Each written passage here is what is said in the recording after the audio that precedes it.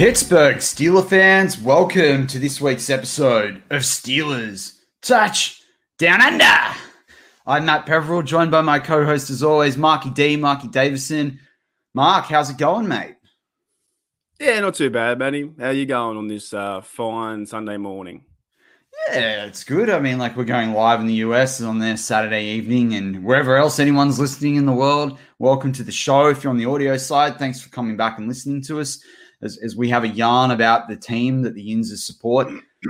Marky D, though, we've got to start off the show, on a bit of a somber note for what will be actually a really positive note with our 1 year anniversary show. So excited. And, George Teston's in the live chat already, Ali Howard, Captain Underpants, Owen David's in there. Vic's also there. What's up, mate? Vic from Pittsburgh, now in New York City. Nice one. Captain Underpants says, my Aussies. Hey, Captain Underpants. So, but Mark, as I said, somber note with this week's show. Overnight, we woke up to that news around Tunch Ilkin, and it's just a really, really sad feeling. And for the Steelers fan base, and this week, while we celebrate our 1 year anniversary as a show, I celebrate not celebrate, but it's a 1 year anniversary since my grandpa passed, who I was close to, and I was feeling a bit somber about that. And then you wake up and suddenly the Steeler fan base is sharing a little bit of what I've been feeling today. But, I know that you have some thoughts around Tunch. So, yeah, how were you feeling when you woke up to the news this morning about Tunch's passing? It's pretty heavy. Obviously, you and I don't know the bloke. Yeah. And that's always a big difference. A lot of people, give their condolences for celebrities they've never met and stuff like that. But it's each to their own person, what they want to do. For me personally, I guess he was one for me, Tunch. I didn't even know that he was a player first when I first started watching the football. I just know him that when I started watching football in 2003 or 2002, around that time, when I first got into black and gold, and then years later when I started to get on the app with the Steelers radio, Tunch was always there. He was always on the sidelines, always talking football. He was a big part of the Steelers football culture and scene. So, look, what he went through, we talked about it off air. It's really tough. It's a ALS. Don't even know what that disease means, but I just know that your body starts to break down, and it's and he was going for other things, and it must have been a really hard time. So for him to be in a better place now is maybe it's a good thing what he was going through, but it is, yeah. Look, he was honestly him and Wolf when I was growing up, or when I say growing up from 13, 14, 15. I didn't have, if I couldn't see the game, I put the radio on and say, and listen to them in the locker room, or, you get the Pittsburgh Steelers call from those two guys, and you're already seen the game, but you just listen to it again. It's something in the background where you just wanted to hear those two voices. And I'm telling you right now, if you and I ever met Tunch, or even if we go and meet Wolfley, that those two blokes are good blokes. You know what I'm saying? Like you and I could have a beer with them, and it's just, I don't know. I'm not really good with, let's say, death. Or so I kind of, I don't know, I look the other way sometimes. But something today when you wake up and we're so far away in Australia, I think it can still hit you a little bit. And I think we just have to pay a little bit of respect to Tunch for what he's done for this Steel organization and for all the fans wearing what we wear. And it's not just about the touchdown; it's about the culture around it. So he's just as big as a personality as Myron Cope with a towel. So shout out to Tunch and prayers to his family, because this is it's big news. It's something that happens, But you're right there. We are on the other side of the world, and you look at this, and for a lot of us, we didn't really get to see Tunch play or at all, really. It was before our time. But even you look at the live chat right now, right? And I know it's the same. We've got people on the audio side that are just regular for us as well. But, it's just about timing and when they can listen to us. But you look at the mateship that we have, and we're two Aussie mates, we're two Aussie larrikins. We talk about mates, all the time. You meet mates wherever you are in the world. But even our live chat right now, people always, and it's across the whole BTSC family. People are saying, hey, how you going and what's up? And I know there's people, that before have had, have gone through issues like cancer or what have you, and other BTSC, hosts have known that, and we're supportive of that, and we celebrate together as a BTSC family when all of us do, different things individually that are great. And at the same time, we support each other when things aren't going going so well. And you think about a Steelers player like that, and you think about the guys that wear the black and the gold, and why are we all together? We're all together because we support one team. We're united. The Steeler fans unite, the Steeler Nation. Those aren't just names for things. They represent this collaborative community that we all are. And so when you lose someone that's an icon within that community, or that we've got that common and that shared experience with, might have a differing opinion on, a player or what have you, but we have that shared experience. We have that connection with each other. You feel a loss when that gets impacted. You feel that as a community. And, as you said there, Mark, for a lot of people, their experience at Tunch is, he was the voice that brought them games when they didn't have access. And it's different like a streaming world now. Like, and a good example, like this morning I woke up, I'm a Texas Longhorns fan. I want to watch the game. Now, the way the Americans slice and dice their sport, it was impossible to watch. Like, it literally was. I tried VPNs, the works. I could not get that game. So I had to listen to some of it on the radio. But if we have the power of technology in this day and age, and I mean, technology's been around for several hundreds of years, and, depending on how you frame technology. But I mean, in terms of streaming, we've had that for maybe a decade. Before that, all you had was the radio. And for some people as well, we talked about this it came up across some of the BTSC shows, and you and I talked about it with the Philadelphia Eagles game.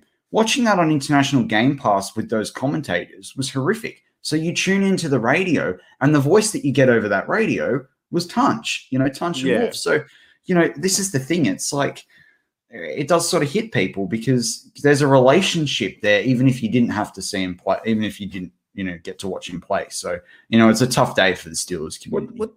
That's it, Matty. Like, even just like with the radio, and for a lot of Australian fans and worldwide fans, and Owen Davids from UK, and sometimes we put the radio on, and maybe from years, I probably didn't even know what the bloke looked like, Tunch looked like, or Wolfley. So you put that turn the radio on. I think when I used to do it was I had to go into a browser, to the internet browser, and type in the Steelers.com, and then eventually the app came out, and I remember doing many things, cooking or whatever I'm cleaning or whatever I'm doing, and running around the house, or I'm in the car, and it's a sense of like comfort, I think, too, when you put that Steelers. Like, I know we have a great community here, but like the main aspect of Steelers radio, it's just something about it. Like, there was, when those two blokes were on there, Wolf and Tunch, and they're old school guys too, like they just, I probably should go back and watch more film, because all they want to do was rough and tumble the person in front of them, and they love talking the O-line. That they had such a passion for the game. Tunch had a passion for the game that was outstanding. And it's a bit tough today. It feel like, I know it's our, we're gonna have a 1-year anniversary. Like, I'm so thankful to have this spot in this chair. Well, actually, it's my chair, so I guess I still have this spot.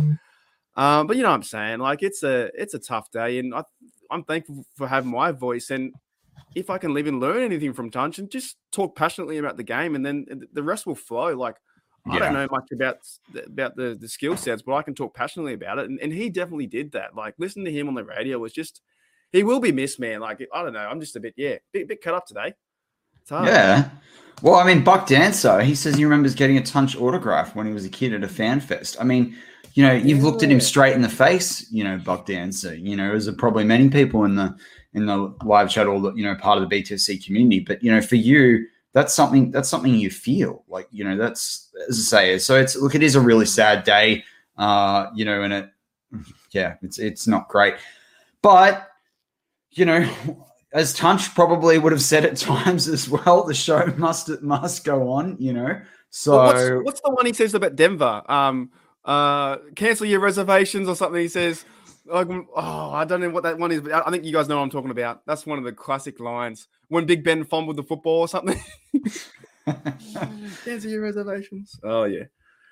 Yeah, it's a tough one. But was there anything else that stood out to you in the last week with the Steelers? Mark, it's been a weird. I feel like it's a bit of a weird time. Like, we had the announcement of the 53, then a bunch of guys on the practice squad. Somehow we kept Marcus Allen and UG3 and cut Quincy Roche. And, I think, everyone knows how much I love Quincy Roche, but, I think they wanted him on the practice squad. Giants picked him up, all the rest of it. We got now Carl Joseph on the roster. That's another big piece. But yeah, what stood out to you for the week? Because we didn't really get to chat much. what I'm finding is that when's the last year that the Steelers brought in a lot of free agents, or like Melvin Ingram, the Showbits, those kind of guys? We have a really different roster, don't we? At the moment, I bet half our teams, all the O line's different. A lot of the defensive guys are different. We talk about the cornerback coming in too. I seem like are we vying for a Super Bowl championship, bringing all these players in? And we still haven't signed TJ yet, but I just think there's a lot of players coming in. And who's that guy, Carl Joseph? He's on the practice squad, but he was a Raiders first-round pick.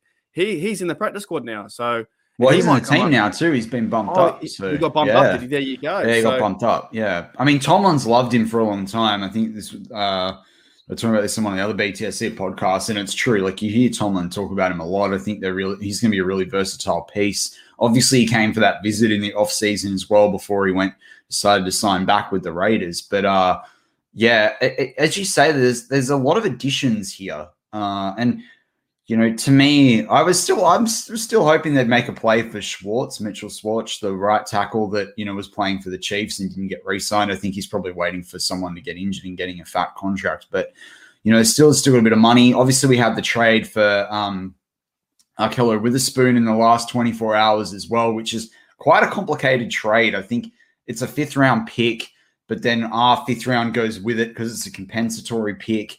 The Steelers are trading away a lot of draft picks next year.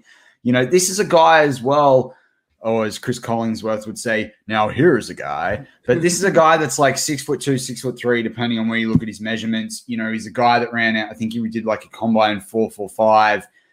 He's someone that can play, obviously plays on the outside. He's not the slot piece, so that means Sutton's going to probably go back there. Apparently he can play pretty well when he's on fire. I looked at some of the quarterback ratings that he allows, and they look good. But then on film, I think Jeffrey Benedict's already started doing the analysis I saw in the Slack channel, and there are times he just misses things and misses tackles. And so it's really hard. Like, I don't think we really know what we're going to get out of this guy. So it's a weird trade. It's sort of a funny feeling because, we don't have any football this weekend. We've come off the back of 4 preseason games. We've got football next weekend.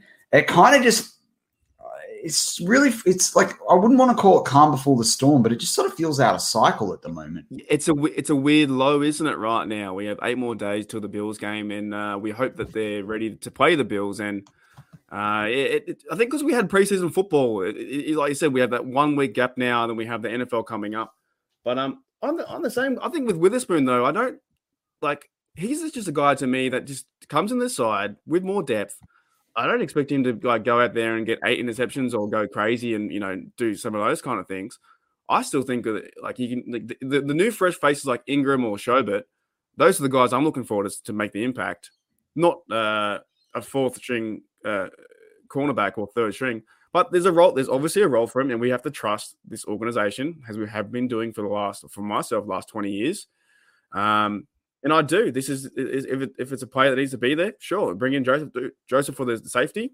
I trust him. I really do with his defense. And it is a funny feeling, isn't it? In this like we have 5 days until the Cowboys Bucks game on Thursday, and then we have ours on the Sunday. So it's a different. I think Captain Underpants brings up salary cap. So, this is an interesting one with the salary cap at the moment. Over the cap projects it at just over 12 or 11.5 million. I think it's technically slightly more at the moment, though. Spot Track has it set at $14.8 million that's available. But there's a few things here, like who they've brought off the practice squad. I think over the caps might have factored already in the trade that we made. So there are a few things here. And also both websites, Spot Track hasn't accounted for some parts of people's deals, and I think it was over the cap that didn't have Trey Turner's voidable years in there. So I think we're sitting around about that 12-ish million mark. So with TJ signing as well, the big things to look out for are the number of years and whether they're kind of incorporating this year as being like he'll pretty much get paid more than what he's currently on, which is like just over $10 million. And then you'll have the situation where what he gets this year is pretty much his prorated bonus and, guaranteed money over the course of his contract. So what you want to look out for, as I said, is the years and the guaranteed money. That's the more important thing with TJ this year, or whether it's considered a deal on top of the 10 million he gets this year. But the point of doing it now before the start of the season is, one, obviously you want to really focus TJ throughout the season. You don't want him holding out. So that's why it's going to get done. But B, you can bundle these things together and you can spread out the guaranteed money. And the more guaranteed money you have, the less you're going to have to pay him. I'm really hoping that if you include this year, he's getting a 7-year deal. A lot of people are seeing it at the $5 million mark, at the 5-year mark instead. So it'll be 6 years, including this year. But I think you may as well sign him up. You know that he's going to be a Steeler for life. And equally, you can give him more guaranteed money and you can manage this a little bit better. And the thing is, I've said throughout the offseason, either on this show or War Room or wherever else I've been, thing to remember is even if he gets paid $30 million a year and it averages out at that, the salary cap is going to skyrocket, right? So whatever we pay now is better because we can spread the cost of that guaranteed money. It makes sense. And we've got stuff in the cap as well. So it is a little bit complex right now. And you're going to see more changes in the lead up to next week's game. So I wouldn't worry so much where it's sitting until probably about Thursday, because it's just not going to be in a settled position as they move people, in and out and off practice squads and all the rest of it. Awesome. But Mark, Sweet. it's a long way answer of saying the number is really not quite known at the moment. Brad Jewett brings up, could we sell Dobbs, or I think he means more trade, like Dobbs or Haskins to recoup these picks. Unfortunately, they're sold on Mason. Look, that's another piece as well. At risk of setting everyone on fire, I actually had a few funny tweets with Tony Duffio. We were discussing whether Daniel Jones, because I don't think the Giants going to keep him around, whether he could be a smoky, for the Steelers to pick up next year, because, imagine him in a better setup, who knows. But I'm not going to go into that one. And I know I've probably sent people, crying by saying that. But Mark, I wanted to look back on the preseason a little bit. How are you feeling after that preseason? Because it kind of ended with a bit of it fizzled out a bit like last year's season. It was such a weird ending. And I've said it before, I don't care what game you play, if it's a Super Bowl or the last week of the preseason, no matter who's in there to run the football, go attack their run, you got to turn up. And they didn't turn up. They didn't turn up and play. Now, look, it was the fourth stringers versus the first. Sam Darnold, I believe, was in there for half the drive, so they lit us up there. But I don't know. It was a funny feeling, but we just can't put all our eggs on that last preseason game. It doesn't mean too much, but I guess for the players who were in the game, there's a reason why you were cut. Marsh, am I right? He's gone. He's back in the Pokeball. He's out. He's gone, man. So look, mate. No. Though, no. I feel like this is like Jeff not celebrating Jordan Berry. Oh, no. One injury, Marsh back on the roster. He can't be a steal. I'm sorry. I didn't see anything out of him this preseason. I really didn't see much. Like, put me in a jersey out there and I could run a better I don't even know. I could do much better than him. At least I put my hands up. I saw the snap of the ball and I'm telling you, He's looking at the line thinking, when's the ball going to be snapped? And he's 2 seconds behind the other players off the line. So, look, preseason showed us that. That was the game you had to put on tape that you wanted to be a Pittsburgh Steeler or in the NFL. And some players didn't cut the mustard, and now they're out. And we now have our 53, or it's still, trying to get around a little bit, but we have it. I don't know what your thoughts are on the last preseason game, but pretty much it wasn't good football from any player on the Steelers there. Yeah, for me, it was like, it's one of those things about how vanilla it is, really. It's just a situation where they don't want to put too much on tape.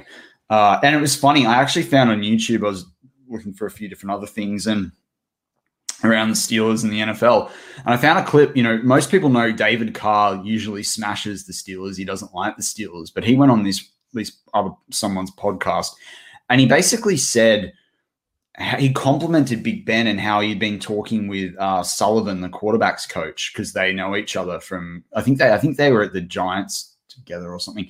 Anyway, he was basically saying how Big Ben looked on looked on fire in the game, in the Detroit game, and how Sullivan's like, Big Ben can rip it. He's moving around. He's looking a lot better than he did last year at training. He's absolutely killing it.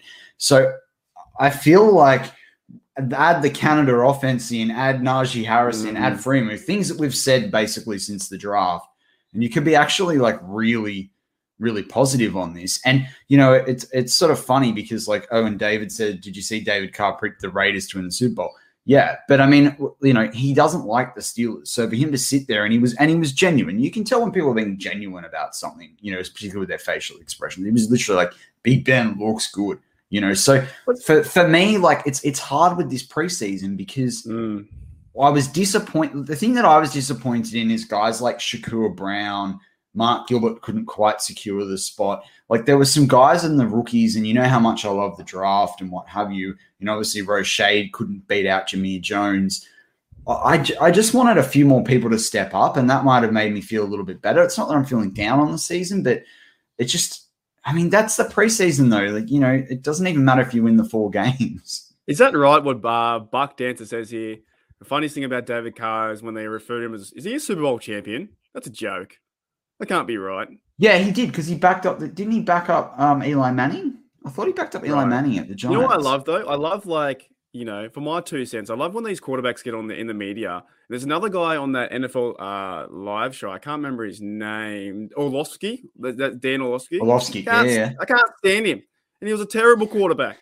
And he's trying to tell me and my quarterbacks that we're terrible. I know. Or if you pass here on this route, mate, you were terrible.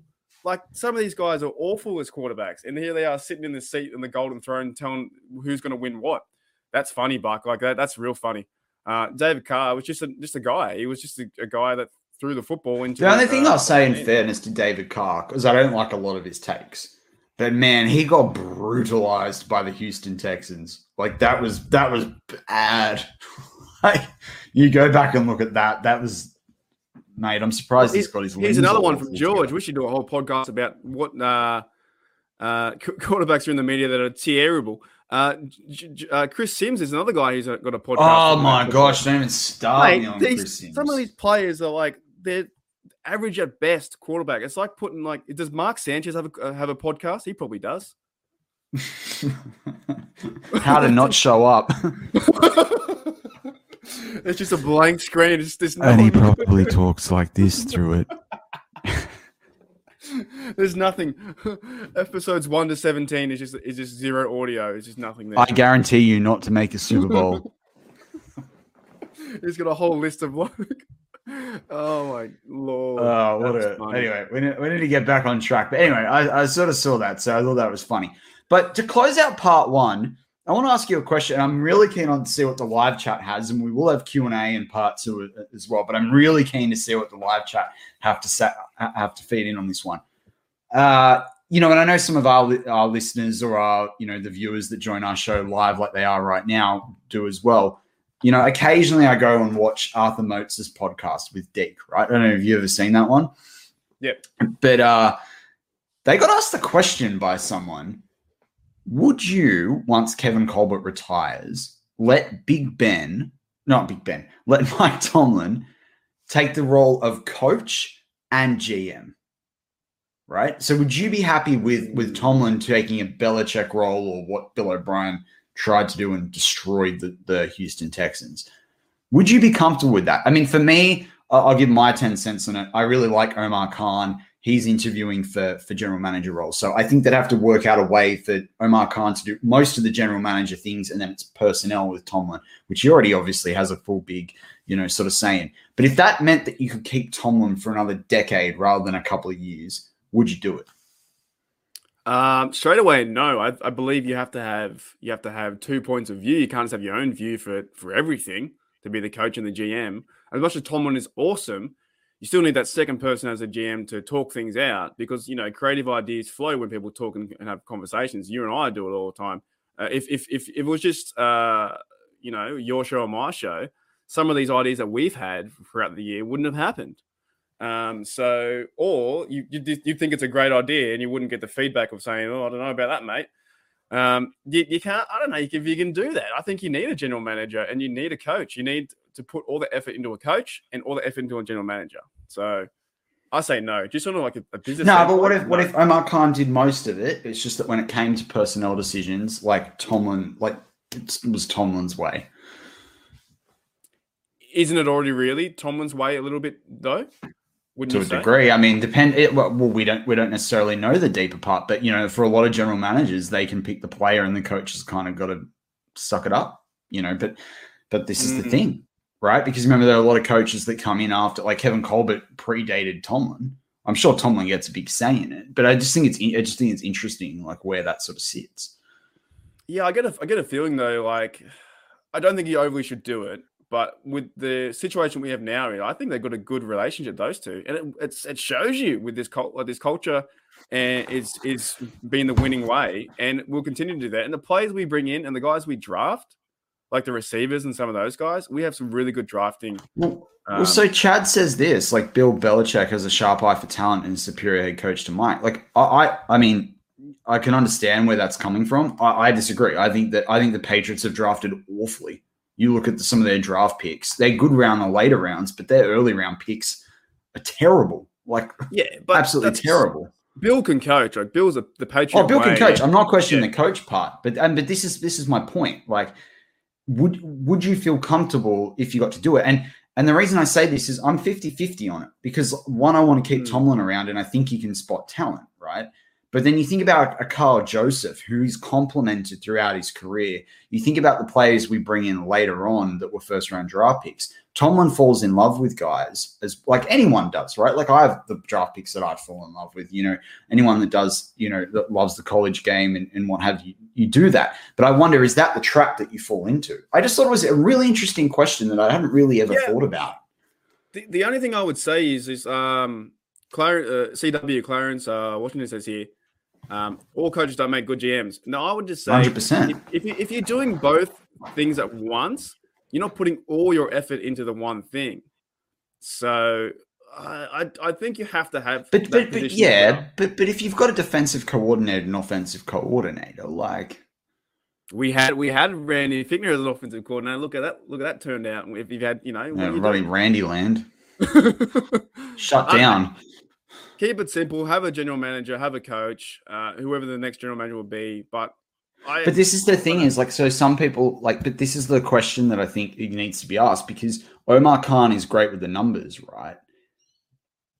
But one of the things that I've read about him, when he can do the cap and, he can run a back office and he can run the different departments, but whether he's got the same eye for talent as Mike Tomlin, or and definitely not the same as Kevin Colbert, that's the question.